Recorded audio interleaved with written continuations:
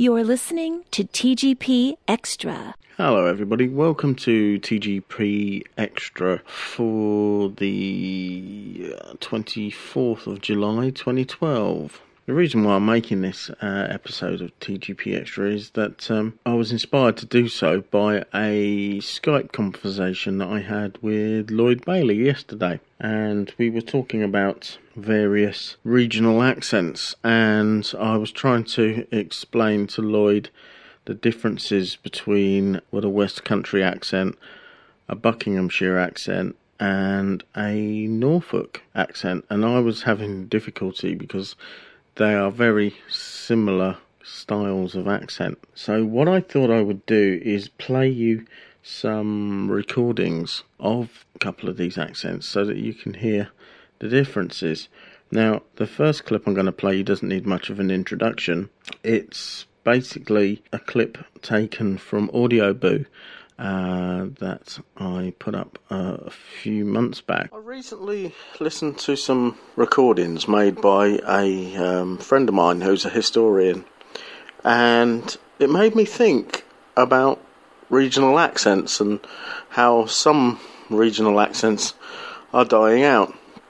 For example, the Buckinghamshire accent has virtually died out. This was due to the London overspill in the early 1960s onwards, where obviously the regional accent, the Buckinghamshire regional accent, has been diluted over the years and is now what you could probably call a Mockney accent. I'll play you a little bit of this recording.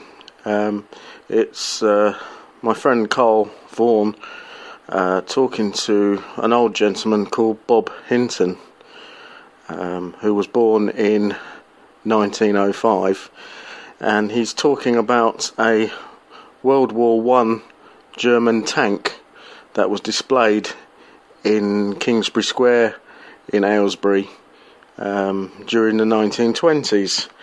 Now you listen to this lovely accent that he's got, and it's fantastic to hear, but unfortunately Bob Hinton died shortly after his 100th birthday in 2005. So once again, it's an accent that we might not hear for very much longer. So it blew up, didn't it? Well, they say when they were taking it apart. They may have said they did, but us kids was around when they moved it. But there might have been a little explosion, but nothing to worry about. Oh no, it might have been a little drop of fumes in the tank. Yeah. Nothing to worry about. There's all these stories about things flying through the air and... No, there was nothing whatsoever.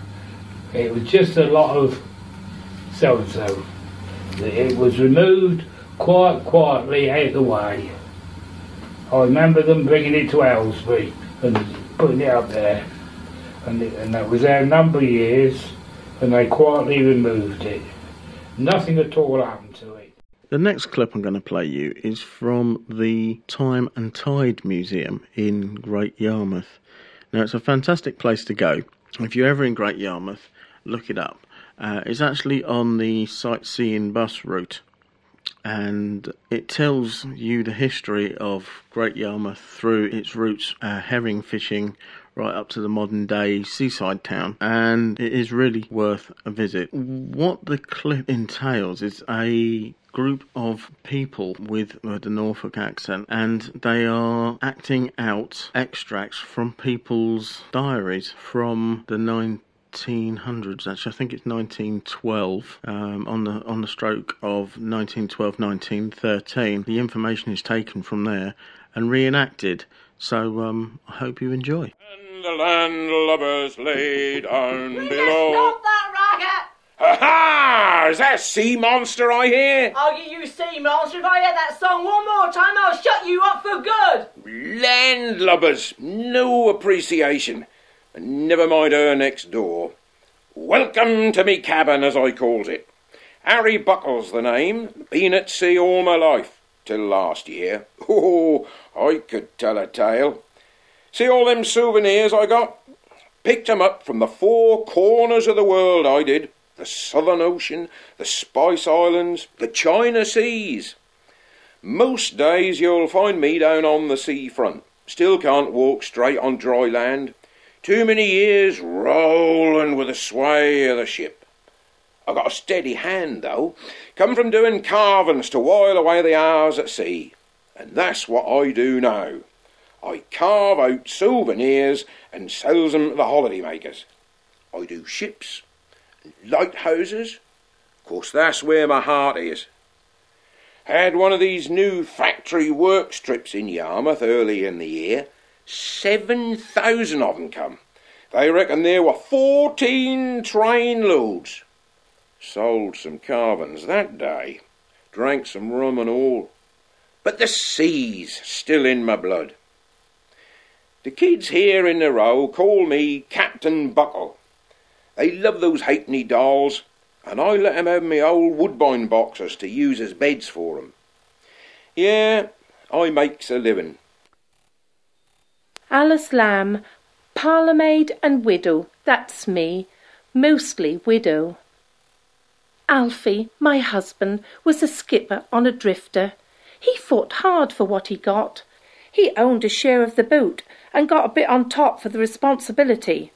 Then he and my son Edward got the diphtheria. Both were gone before I knew what was happening. Oh, yes, I'm better off than most, but do I think I'm above the rest? Not likely. I'd change places with Eliza Swan any time. Her husband might be away at sea most of the time, but at least she knows he's coming home. Me, I've got nothing to look forward to. Alfie was a real captain, not like that Harry Buckle. Captain Buckle?